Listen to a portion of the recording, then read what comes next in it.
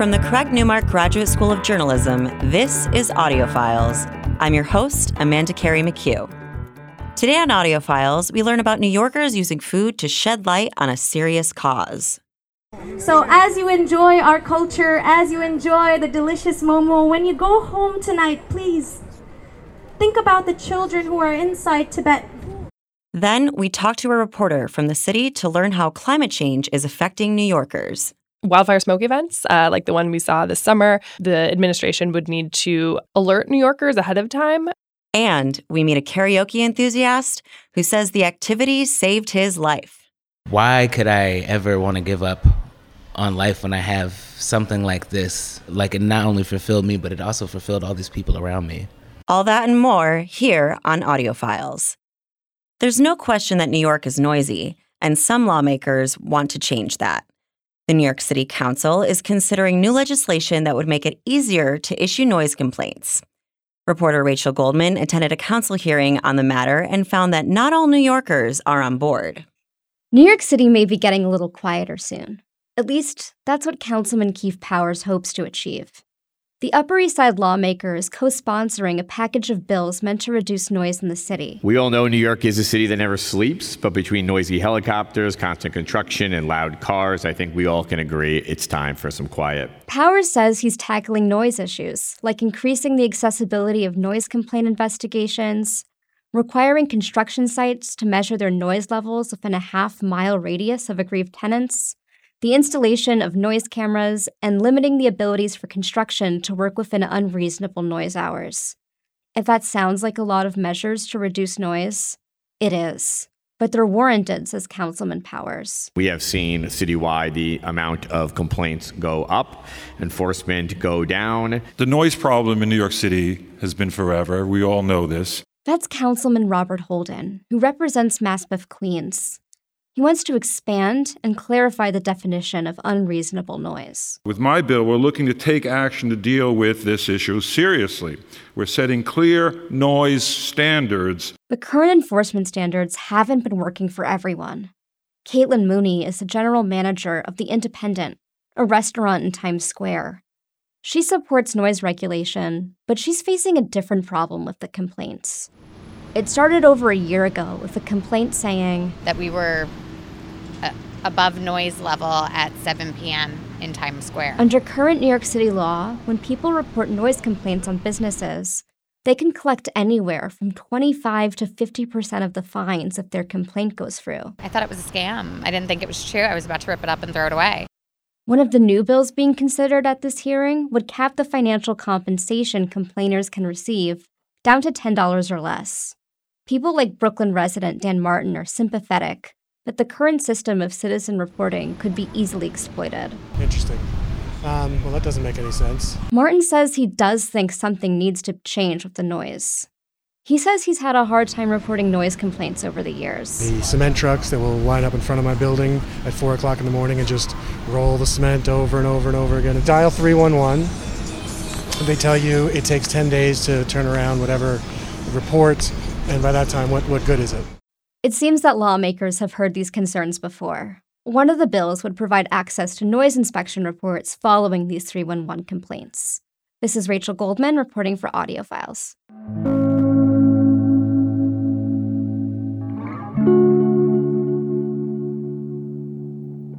Momo Crawl is a food festival that happens every fall in Jackson Heights, Queens. Momos are steamed dumplings that can be found in Nepali and Tibetan cuisines. The event itself is a simple affair. You try $1 momos from participating restaurants and then vote for the best one at the end. But Momo Crawl is more than just a fun way to enjoy cheap eats.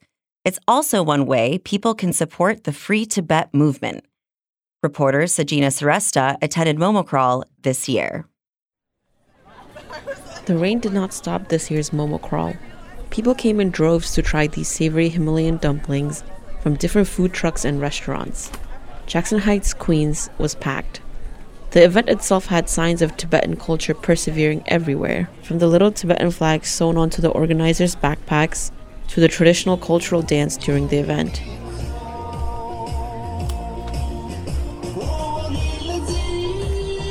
Ooh, the filling looks nice and juicy. Ooh, it's a good momo. Chandray Manna came all the way from White Plains. She didn't mind waiting in a long line to try out the food truck Amda Momo's dumplings. The skin is actually really nice. Yeah. The filling, it's a soft skin, it's not too thick, and the filling's tasty. I'm all for it. Momo Crawl is put on by Students for Free Tibet, a grassroots organization also known as SFT. Lobsang Setan is one of the program managers at SFT. This year, we have 34 restaurants have registered for Momo Crawl. We sold 1,600 tickets online, and we are expected to sell another 1,500 in person. So every year it's just growing up, and hopefully this year it's 11th Momo Crawl. Hopefully another year, next year 12th Momo Crawl, it will be much bigger than this. For attendees Maurice Crudup and Grace Breslin, the fun did not just come from enjoying cheap momos. It also came from supporting a movement. Supporting a good cause and having some good food while you're just on the move. That's just my personal favorite part of it. Absolutely. Definitely like the food, supporting Free Tibet, and just kind of seeing like everyone in the community. What Breslin is talking about is the Free Tibet movement. It's part of something much larger called the Tibetan independence movement. Ever since China took control of the country in 1950, there have been long-standing actions advocating for Tibet's independence. SFT works for Tibetan freedom with activists and students all around the world. Their campaign director, Chemi Lamo, says Momo Crawl acts as another form of resistance. We are not doing this as a food company that's celebrating just food. We are a human rights organization driven by young people who are working towards the freedom of Tibet. There are two current issues that Lamo is working on. First is protesting against Thermo Fisher, an American company that has been selling DNA extraction kits to China. We're out there advocating in the UN. We're here in DC talking about it to congressmen and women. Emil Dirks is an associate researcher at the University of Toronto. According to his report, approximately a fourth to one-third of Tibetans have already had their DNA extracted. He says that although the police bureaus in China said that they were collecting DNA to help with missing persons and crime cases, the bureau's report itself tells a different story. And what was quite clear from looking at these reports was that the individuals who the police were targeting were not criminal suspects. They did not seem to be the relatives of people who were suspected of criminal offenses, nor were they missing people. In fact, the DNA collections seem to be being conducted outside of any kind of ongoing casework. Dirk's research focus is on Chinese surveillance and policing as a whole. He says DNA collecting sends a message to those being surveilled. Programs like this serve a function of warning the public that whatever they do, they're being monitored by the state, and that the state has the capacity to intrude into their private lives and to discipline them if need be. The second issue SFT is fighting against is the use and enforcement of colonial boarding schools in Tibet. 1 million Tibetan children are in boarding school today. That's Dr. Gallo speaking at the Geneva Summit in 2023. Like a gardener ripping out the tree from the ground. The CCP is trying to completely cut off Tibetan children from their cultural roots in order to eradicate us forever. Gallo is a sociologist who traveled to more than 50 different boarding schools all across eastern Tibet. When he talked to the students, principals, and the local people there, he found that a lot of them had very similar experiences. Students are forced to speak in Mandarin. Teacher can only use the CCP-approved textbook. When those 4 and 5 years old children got home, they have almost nothing in common with their parent. Nothing to talk about, almost like they were raised in a foreign country.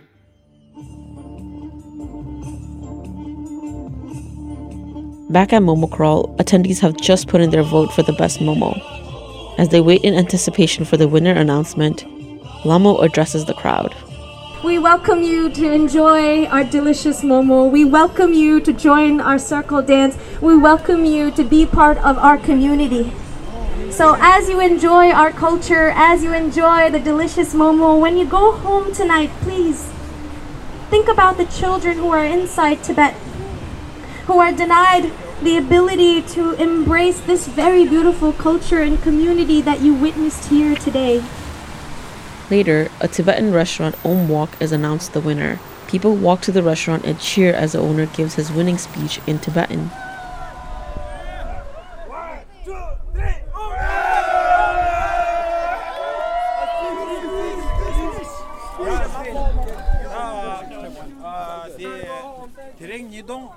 After that, the crowd disperses and everyone goes home, except for SFT. They move on to the next protest, the next action camp, the next petition drive, whatever it might be.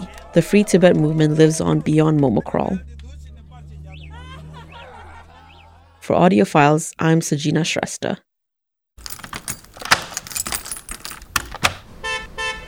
Water bottle, ice cool. You're listening to AudioFiles from the Craig Newmark Graduate School of Journalism at CUNY. Now we go to Manhattan's Chinatown and meet Jan Lee. He's a third-generation resident and organizer with a community group, Neighbors United Below Canal.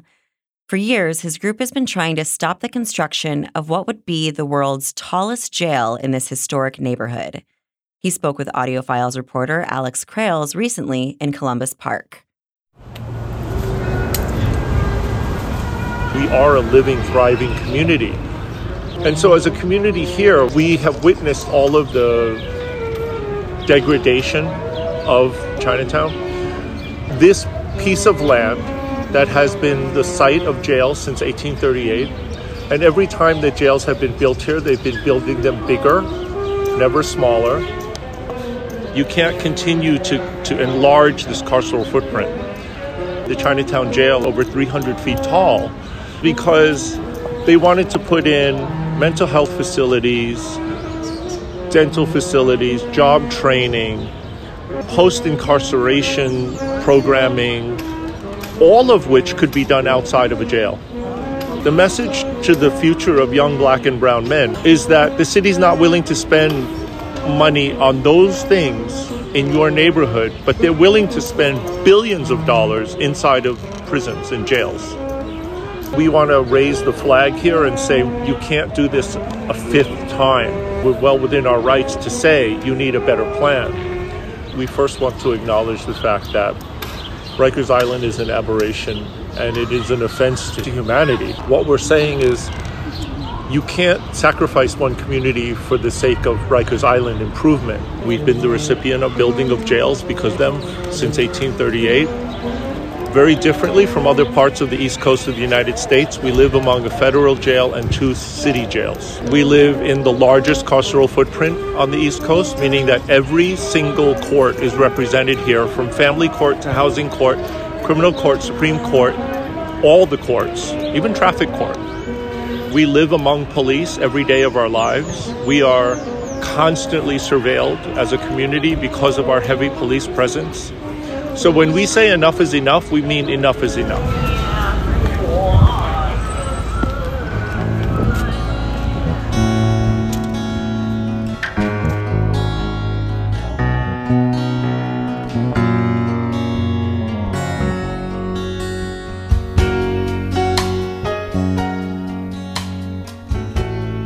That piece was reported by Alex Krales for AudioFiles.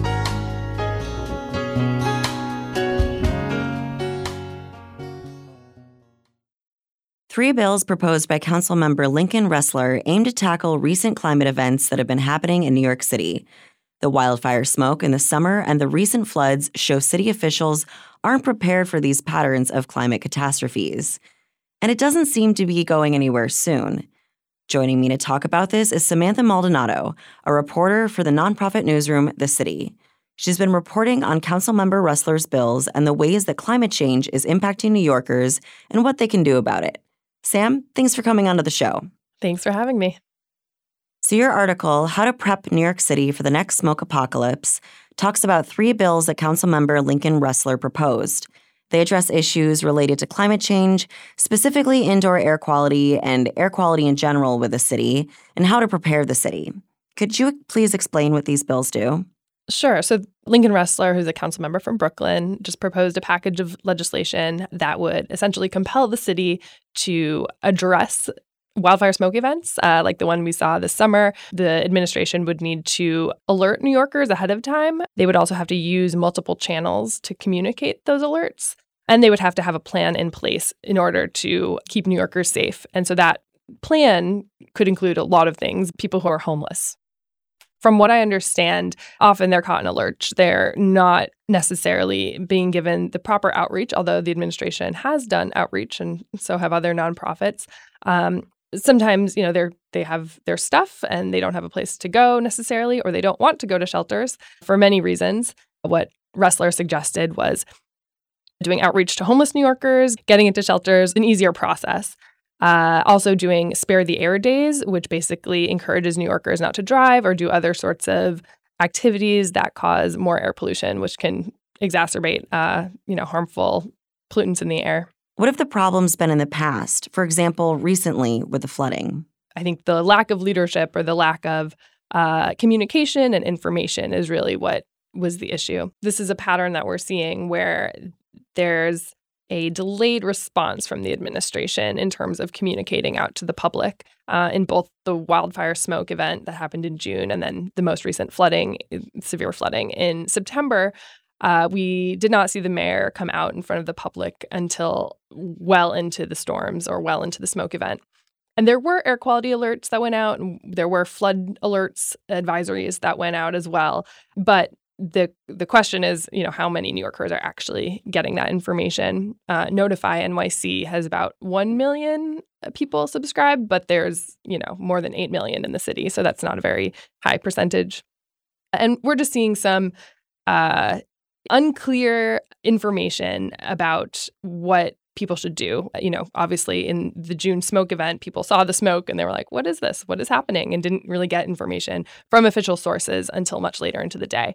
And that was also true with flooding. People had already gone to work and school during this kind of downpour event. And there were travel advisories. And so it didn't really make sense for parents who had sent their kids to school to say, okay, well, there's a travel advisory. How do we get our kids out of school now? And, I think the lack of leadership or the lack of communication and information is really what was the issue.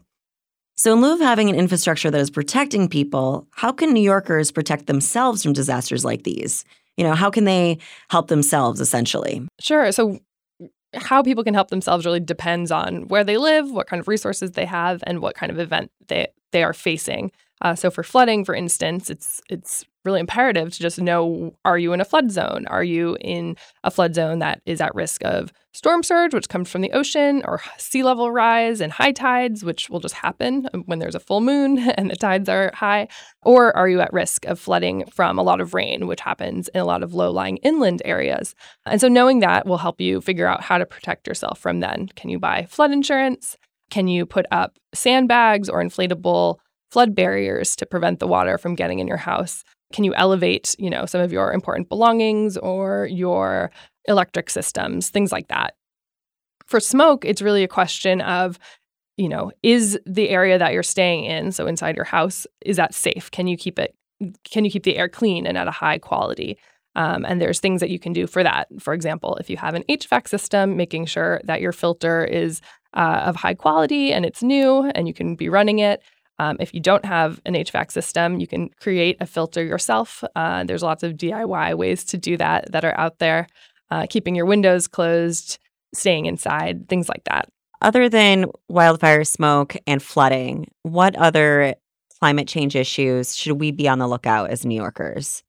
Well, extreme heat is the deadliest form of climate impacts that we see in New York City, actually across the U.S. It's an effect that really hits different populations very differently. So over 300 people die from heat-related effects every single year in New York City. And so if you're in an area with a lot less trees or where people don't have air conditioners to keep themselves cool, they have higher risk of heat stroke and other heat-related health impacts than others.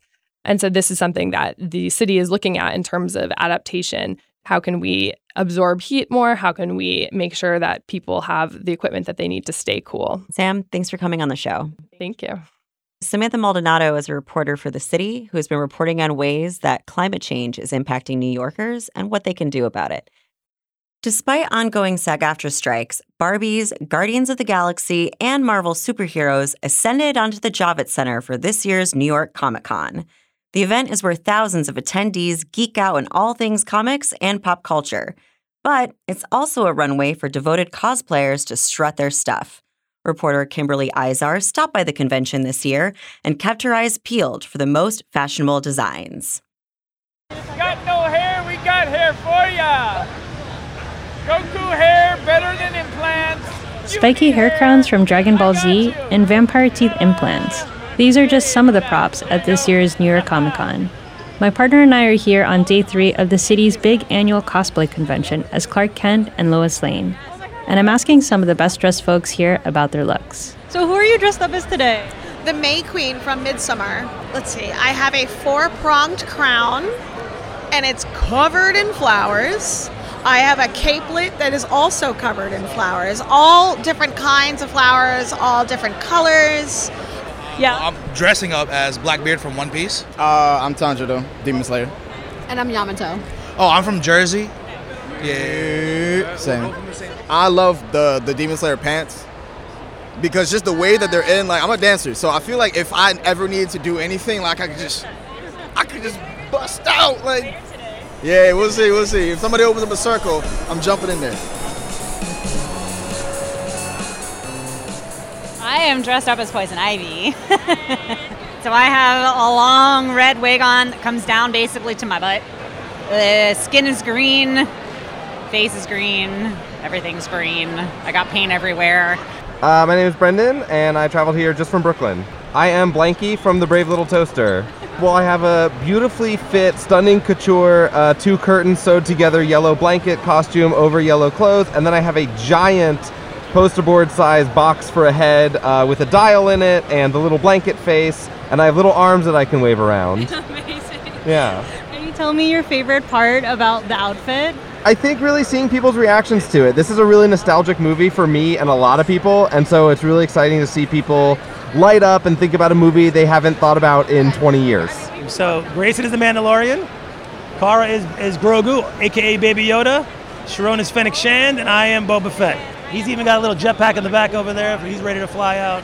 My name is Crystal, and I'm from the Bronx, New York. So my outfit is Bayonetta from Platinum Games. We got some latex here. It's really, really heavy. I've got chains everywhere, chains in my hair. I wish I added more chains, actually, right? So I cannot walk, but here we are.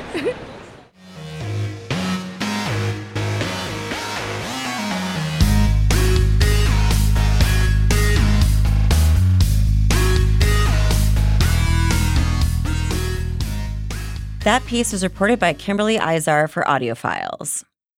It's cold season, and there's a new COVID vaccine which targets a new Omicron subvariant, which can help lessen the serious effects of COVID symptoms once contracted. However, there are many New Yorkers who are still dealing with the effects of prior strains of COVID, who have symptoms that are lasting weeks, months, or even years after infection. Sarah Luft is a health reporter and graduate of the Craig Newmark Graduate School of Journalism, where she focused her engagement reporting on those suffering from long COVID. She collaborated with the nonprofit newsroom The City to create a comprehensive guide for those with long COVID to help them get help for themselves. Sarah, thanks for coming on the show today. Hey, Amanda. Thanks for having me. So, for those who don't know, how prevalent is long COVID? And could you please give us an overview of what long COVID can look like for some? Sure thing. So long COVID refers to health problems that follow a COVID infection. So for some, this can look like symptoms, say headaches or fatigue, that don't seem to be going away a month after their infection. For others, it can look like new health issues that pop up days or weeks after they seem to have recovered from their initial COVID infection. So it could look like new anxiety and depression symptoms, shortness of breath, brain fog, joint pain, gastrointestinal issues. And in terms of how common this is, per the CDC data, right now, the number of New Yorkers currently experiencing health problems after a COVID infection is hovering around 1 in 10. So are people still missing some taste and smell? Are we still seeing that issue for people with long COVID? Yeah. So there are more than 200 plus documented symptoms of long COVID, and the symptoms and severity of those symptoms can really vary from person to person. And long-lasting change to taste and smell is one of them. So in my reporting, I've come across people who have regained those senses. People have regained part of their smell, right? But it's not back fully. And other folks who are still having trouble with taste and smell months or even years after their initial infection, which is, of course, really tough. So it sounds like these symptoms impact people at various degrees. Could this impact them economically as well? Yeah, it does. And for some folks, the financial implications are really dire. So studies show that between 25 and 65% of people with long COVID have had their work impacted, meaning they're working reduced hours or they've had to stop working altogether. So someone living with long COVID may have some mild lingering symptoms, but for some people it's debilitating. So meaning they're unable to live daily life as they had before infection. Right? So unable to work, unable to care for their children. In my reporting, I've talked with parents who now have trouble bringing their child to a local playground and what used to be a simple activity for them because they can no longer chase after their child, right, if they're to run across the street. And so nationwide, as many as 4 million Americans are out of work with long COVID. So there's a really huge personal financial impact and also a larger economic level impact too. You mentioned children, and, we do talk about how this impacts adults a lot, but how might this be impacting kids as well? Yeah, absolutely. So children can experience long COVID. It is not just adults. And a review of several studies, we're talking between 1 in 5 and 1 in 6 kids experience lingering symptoms after a COVID infection. And just something to note that's challenging with a pediatric population, it can be harder to identify long COVID. And the doctors that I've spoken with have pointed out that kids don't always have the language to name their symptoms in clinical terms. So it might be that in children, new brain fog manifests in worsening school performance, or there's a new inability to kind of regulate emotions. And so it's really important to listen to kids well. Now, you wrote an article for the newsroom The City showing how long COVID disproportionately affects Latinos and residents in the Bronx. What's the latest on who this is impacting on a broader scale? Yeah, great question. Thank you, Amanda. So per the CDC's data, women, transgender and bisexual people, people with disabilities, and people with lower incomes are more likely to experience long COVID. A couple other things to note, adults ages 35 to 49 are the most likely age group to experience long COVID, and rates vary by race. So Hispanic adults are more likely than Asian, Black, and white adults to experience long COVID also. And there's a lot of factors at play here in terms of what's causing these disparities, but they're likely exacerbated by longstanding health inequities. And I also want to reiterate that anyone can get long COVID, even from a mild COVID infection. The infection doesn't have to be severe, regardless of age or gender or current health. So real quick, is there anything someone can do if they contract COVID to prevent long COVID? Reinfection can increase the risk of long COVID. So, masking in really crowded public spaces or in public spaces is a great way to avoid, infection in the first place. But rest is really, really important. There's been some studies or research linking kind of lack of rest with long COVID. And so I would certainly urge people to rest if they are sick. Sarah, thanks so much for coming to speak with us on the show today. Yeah, thank you. Pleasure to talk. Sarah Luft is a health reporter and alum of the Engagement Journalism program of the Craig Newmark Graduate School of Journalism at CUNY. You can follow her work on Twitter and Instagram at Sarah A. Luft. That's SarahALuft. Here's a fun fact for you. The average chameleon can point their eyes in 2 different directions. On the other hand, the average human can't. So unless you're a chameleon, there's absolutely no way you can focus on texting and driving at the same time. So don't do it, unless you're a chameleon. Visit StopTextsStopWrecks.org. A message brought to you by the National Highway Traffic Safety Administration, Project Yellow Light, and the Ad Council. Jewish artist DJ Chaia Berman Peters is preparing for her next installment of Kleztronica. It's an event she created combining traditional Jewish music with rave culture.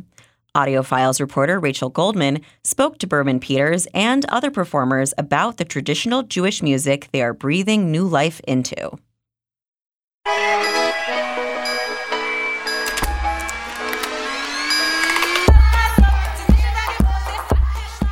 Last year, after the New York Yiddish Festival, Chaia Berman Peters invited attendees to an after-party at Trans-Pecos along the Bushwick-Ridgewood border, the first iteration of a rave that since then occurs every few months around different neighborhoods in the city. She calls it Kleztronica. Kleztronica is a rave series combining techno music with Yiddish and klezmer samples. Klezmer music combines Jewish folk traditions with Eastern European and Middle Eastern origins. It sounds like this.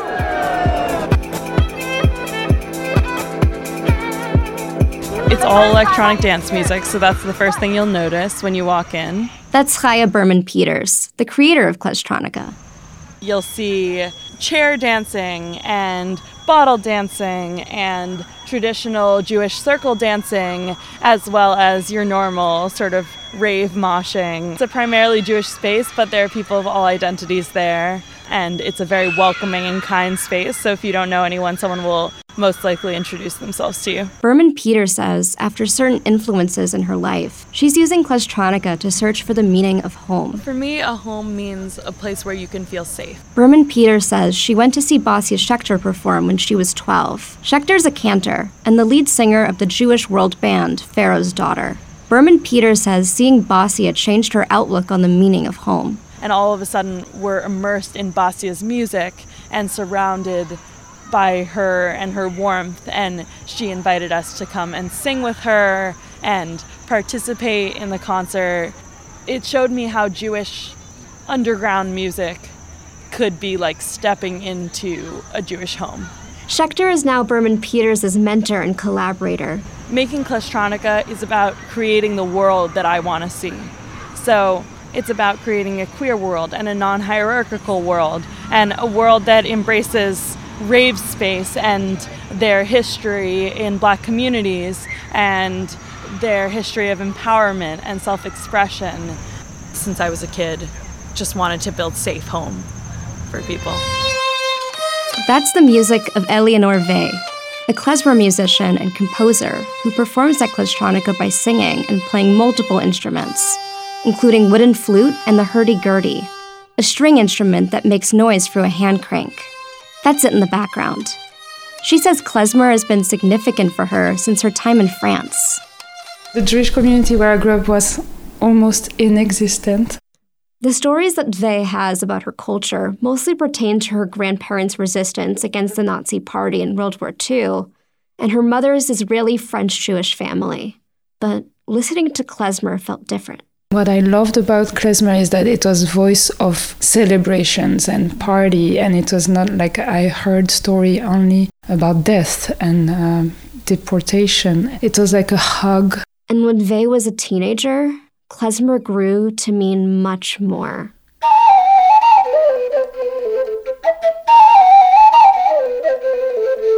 When I was 14, unfortunately, my house burned out. In front of the fire, I remember that feeling of loss and thing, but also finding suddenly that home became people and music, and there were no physical home anymore. We only had each other and music, the klezmer. For others, like Yael Horowitz, a Yiddish burlesque dancer, Kleztronica is an aspect of a communal home she created for herself after feeling disconnected in her childhood. I grew up quote-unquote culturally Jewish. I didn't feel like I necessarily had like a home Jewish community, and so as an adult I've been doing a lot of work to like search out and find Jewish communities that feel good and feel like spaces that I want to be in. This is the right place and the right time to be is a really powerful feeling for me. Berman Peters says she's ready for the next Kleztronica rave. It's just been this thing that people commit to over and over again. Every time I go to Kleztronica, I feel very emotional because it feels like a little slice of Messiah or of utopia is coming true. The event will take place on October 26th at the Market Hotel in Brooklyn. This is Rachel Goldman reporting for AudioFiles.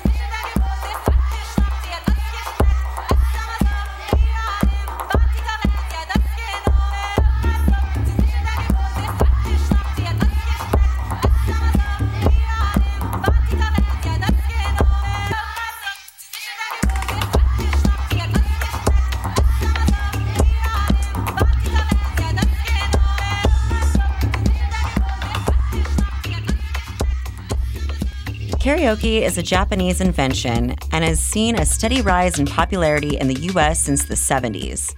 On karaoke night at the neighborhood bar, it doesn't matter how well you sing, it's how you feel. Christopher Moore knows that perhaps as well as anybody. After all, karaoke saved his life.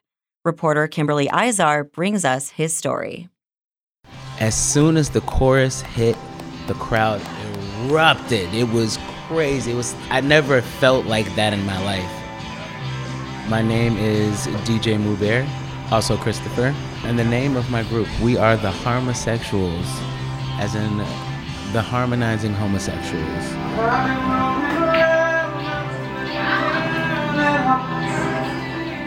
I've been doing karaoke myself for the last 2 years. I've been singing since I was a child, but I never really got into it, and I guess until church. Church is what really, really got me into singing. A few years back, I was really, really depressed. And I had wanted to end my life. So I moved away from my hometown. I moved to Atlanta where I knew nobody else, and I told myself I'm going to give life one more try. And if things don't work out, that's that. I was there for about 6 months. And I had a really bad night, and I said, you know what? I don't want to do this anymore. But I said, before I go, I'm going to go do something that I love to do, and that was singing. So I walked an hour and a half to find a bar, and I was like, okay, cool. I get out there. Yeah, they're doing karaoke. It's live band. So I was like, oh, that's a plus. 2, it was only metal songs. So I was like, okay, now I got to figure this out. But I was like, no, I'm here, I made it here. I'm going to find something to sing. There's a song called I Believe in a Thing Called Love by The Darkness. I recommend you look it up. It's a great song. I got on that stage, and there's a sea full of people who don't look like me, and I'm up there singing this song by a person who also does not look like me. And it was silence for the first verse. As soon as the chorus hit, the crowd erupted. It was crazy. I never felt like that in my life. Like being on this stage, these lights at me and this whole crowd of people. And I got off the stage and almost everybody I walked past hugged me and thanked me and said, that was great, that was beautiful, don't ever stop singing. And it was such a beautiful moment. Like, I'm like, why could I ever want to give up on life when I have something like this? Like, it not only fulfilled me, but it also fulfilled all these people around me.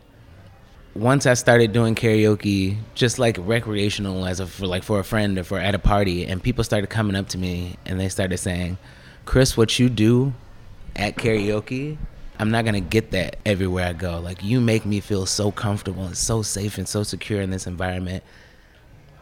And I'm like, that's what it makes me feel. So that's why I do what I do. That's why I want to continue doing what I'm doing.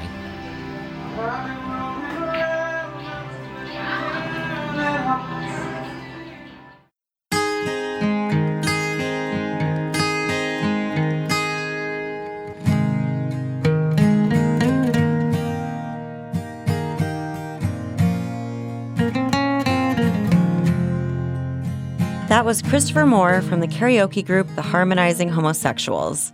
That piece was reported and produced by Kimberly Izar.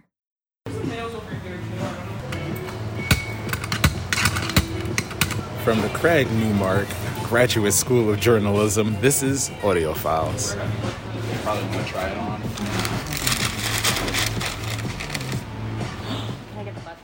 October is Filipino American History Month, which was created to commemorate the first Filipinos to arrive in America. New York has the third largest metropolitan population of Filipinos in the U.S., according to Pew Research Center data from 2019, with an estimated 50 to 70,000 living in Woodside. But as gentrification and housing shortage concerns loom, this population might be at risk of shrinking.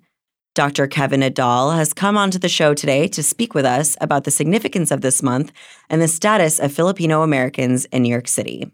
Dr. Kevin Nadal is the president of the Filipino American National Historical Society. He's one of the leading researchers of the psychological and physical impacts of microaggressions of people of color and those who identify as LGBTQ. He's an author, having written 14 books, including several on these topics. And he's a professor at CUNY. Kevin, thanks for coming on the show. Of course. Thanks for having me. So we're talking today because it's Filipino American History Month. Yep. And what is the significance of this month? Sure. It's so important to recognize Filipino American history in the U.S. because no one else does. If you open up any American textbook given to any student from K through 12 and even in college, that they are not getting any Filipino or Filipino American history, which is so disappointing in general to be left out of a conversation, but is also irresponsible because Filipinos are so integral to American history. Could you tell me more about that? Why is that integral? The Philippines was colonized by the United States for close to 50 years, but most Americans don't even know that. And the Philippines is forever changed because of the American colonization, for better or for worse. And it's just something that isn't taught. And that's why the month was created by the Filipino American National Historical Society, Uncle Fred and Auntie Dorothy Cordova, for Filipinos to have a voice.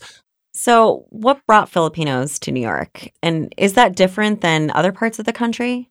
Yeah, so, many Asian Americans came here as laborers prior to the Asian Exclusion Act, and many Filipinos did as well, immigrating through the West Coast. But in New York, most of the Filipinos who came here actually came after the Philippine-American War, when they joined the U.S. Navy and sailed all over the world and settled near the Brooklyn Navy Yards. So one of the oldest Filipino neighborhoods here in New York is in Brooklyn, and it was first established around the 1910s, 1920s. The oldest Filipino restaurant was called the Manila Karihan Restaurant. It was on Sand Street in Brooklyn. And that's where Filipinos first were in the earlier part of that century. But most Filipinos today are descendants of folks who came after 1965. So in 1965, there was this Immigration and Naturalization Act, which put an end to these quotas of different countries coming to the U.S. And many Filipinos now in New York came as nurses, doctors, other professionals. And now there are multiple generations that have lived in New York as a result of that. Oh, that's really interesting. So, inflation has been rising for a while, which we know affects individual communities and ethnic groups differently. How has it affected Filipino Americans here in New York City? Yeah, much like most communities who have been here for a very long time, rent costs and gentrification may result in them being pushed out. In fact, there are a lot of Filipinos who used to migrate to Queens and specifically into Woodside, but even in places like Woodside, which used to be affordable, are no longer. And so now they're finding themselves moving either outside of the city altogether or even out of New York to other parts of the country. Is there anything the city could be doing to improve the lives of Filipinos in New York? Yeah, that's a great question. I think one of the things that the city could do is to really pay attention to disaggregated data.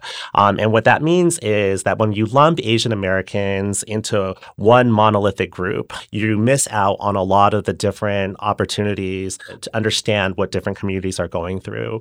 I don't know the exact number, but I'm pretty sure that Asian Americans in New York City are up to 20% of the population, or close to that at least. So that means 1 out of every 5 New Yorkers may be of Asian descent.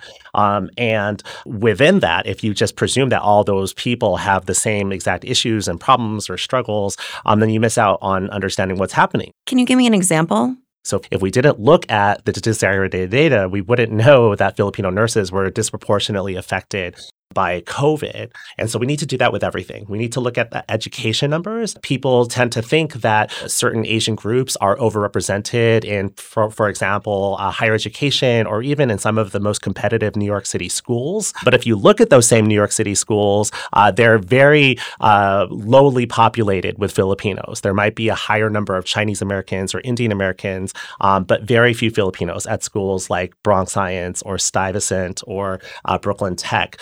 And that's something that happens all over the country. Well, looking at Filipinos as an individual group is something we definitely should be looking at.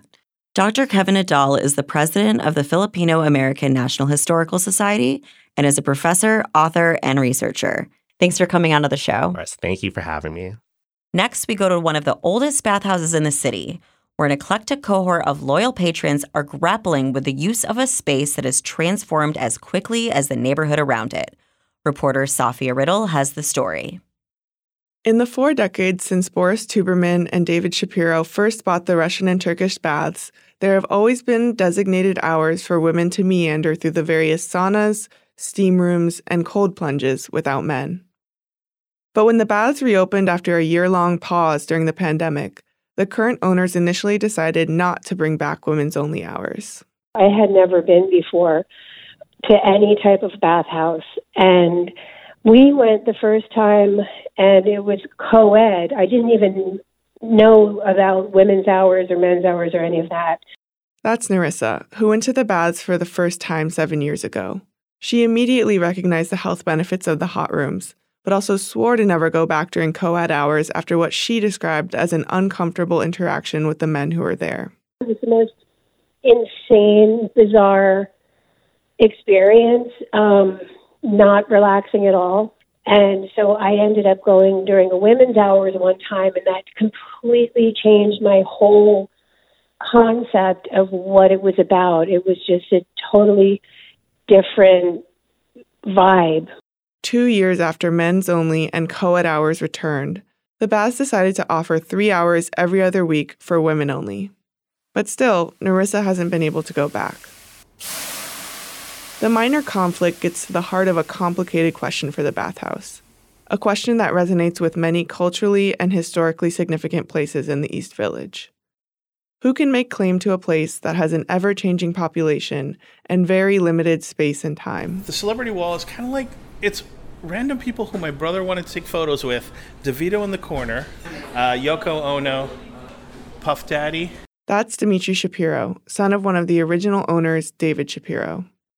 Dimitri is showing me the photographs that cover an entire wall of the bathhouse lobby where we sit, highlighting the truly impressive range of celebrities who have patronized the baths over the years. Roscoe from Sesame Street, JFK Jr. wearing one of our t-shirts from like the early 90s, my dad. If you sit here long enough, you will see people of every race, creed, color. Dimitri is right. An absurdly diverse range of people milled around us as we spoke, all wearing the matching green basketball shorts that the spa provides, moving in a serene, heat-induced stupor. Dimitri said that the decision to not bring back women's hours was practical. The guests we saw come and go were unrecognizable from the people who came to the bathhouse when Dimitri's father bought it almost 40 years ago. I remember as a child that this place kind of was frightening, scaring for me. It was kind of an old school gentleman's club where like, you come here with your boys, you have a bunch of steaks, a bunch of things that are super unhealthy, drink vodka, and it was fun and interesting. It's a part of New York that kind of really doesn't exist anymore. And those changes had a measurable impact on the demand for women's only hours. And so now our clientele is mostly like, in the same way the neighborhood, it's gotten a lot younger. It's, I would say, mid-20s to 30s, young professionals, a lot of bros. The bygone era of steak and homemade vodka also gave way to another important demographic shift at the baths. Gay men, they kind of carry the business in a lot of ways. It can be a very sexually charged experience, or it can be just really relaxing and therapeutic. That's Rai, who comes to the bathhouse almost weekly in the winters. He sits in the hot rooms after therapy as a way to detox. It's almost like the only bathhouse where men can be naked together in New York City. That was not always the case. In the 90s, the Russian and Turkish bathhouse was one of the only places of its kind in the entire city, according to Dimitri's account and from reporting from around that time. The government had shut down most other bathhouses in the 80s in a desperate and unscientific attempt to curb the AIDS epidemic. At the time, the Russian and Turkish bathhouse was spared, and Dimitri believes that was because it appealed to mostly older and straighter men and women, which separated it from the bathhouses around the country that were well-known gathering spots for gay men. Today, things are different. I remember I met these two guys at the baths one of the first times I went there, and then I went home with them. And me and this guy who's now a friend of mine, he was getting dressed, and he dressed like a dapper, like a dandy almost. It was, his outfit was just very wild and different, and I was like, wow, I never would have talked to you if I hadn't met you naked. The nuanced and ever-transforming crowd at the baths isn't much consolation for Narissa and the other old-school, women's-only devotees who have had to make way for a new cohort of East Village bathers. But the adjusted bathhouse hours seem to be another byproduct of the constant transformation that almost every cultural institution has had to grapple with in the neighborhood. That's the appeal of the place, that we treat everybody the same so that no matter who you are, you're going to enjoy this place. For AudioFiles, I'm Safiyah Riddle.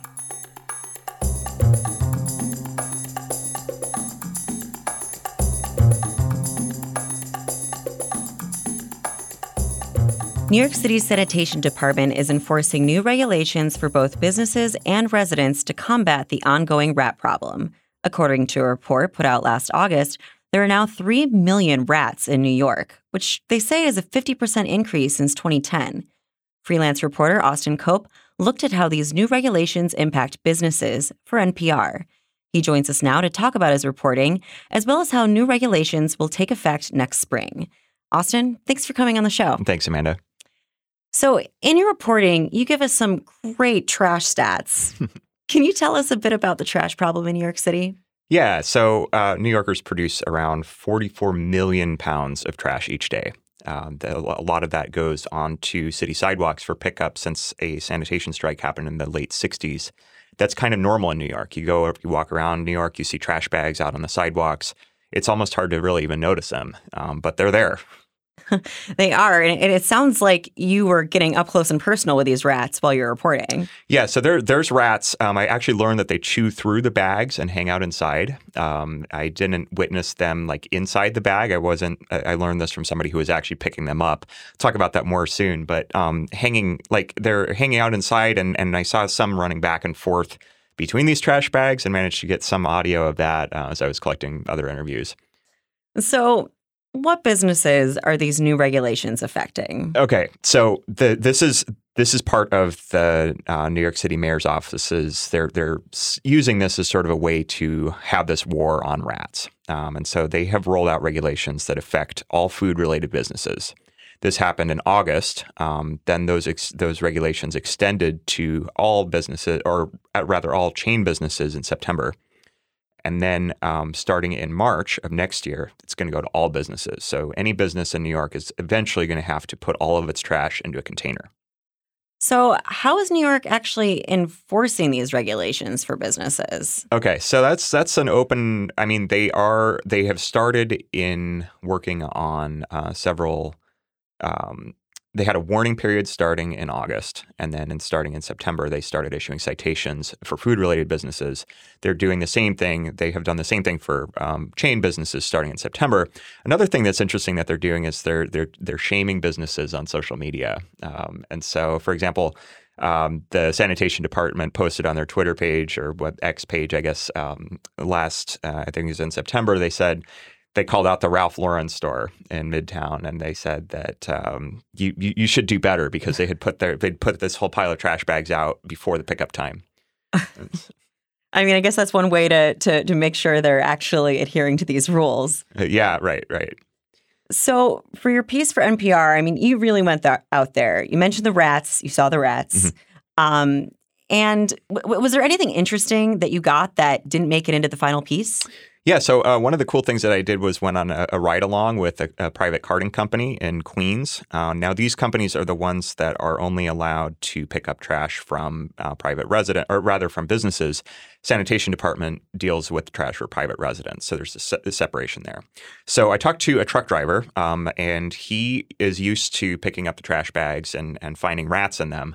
However, he said that since there have been more bins on his route, he's seen 60 or 70% fewer, which was pretty impressive. However, we went behind the trash truck. It was pouring rain, and I was expecting to see a lot of bins on the route, but actually didn't. We stopped at 15 or 20 different businesses, and only one of them was actually putting their waste in bins. So I thought that was interesting. It's like this of course was in early September, so the regulations had just started being enforced. I don't know if we were to go now, in the middle of this month, how that would look now. That's interesting. So it sounds like some of these things are really hard to enforce, but the city is making an effort. Yes, yeah, they are, and it's going to continue to ramp up. The sanitation commissioner and the mayor have both said that they're very committed to this. Now, there was a pilot program implemented recently that you reported on to test out new trash containers. Could you tell us a bit about that? Yeah, so they've started in a couple neighborhoods. The one I went to was West Harlem, and I went and saw, and I live in that area as well. So there's trash containers that are being rolled out, and they're putting them into the streets. Some are in front of schools, and some are just on neighborhood blocks. And those containers are taking up parking. And one of the community board members that I spoke to, is the leader of the community board, said that this was a concern for him because each one takes 4 or 5 parking spaces. Now, of course, the sanitation commissioner says it's going to have to be either the rats or the parking, and there will be some sacrifices. And they're hoping to find a balance, of course, but that's not always. They will really hope to have more containerization. So it sounds just like new habits that people are going to be having to build. Right, exactly. Well, thank you so much for coming to speak with us on the show today. Thanks, Amanda. Austin Cope is a freelance reporter and audio journalist based in New York City. He's also a recent alum of the Craig Newmark Graduate School of Journalism at CUNY. To follow his work, you can find him on Instagram at AustinCanCope. That's AustinCanCope.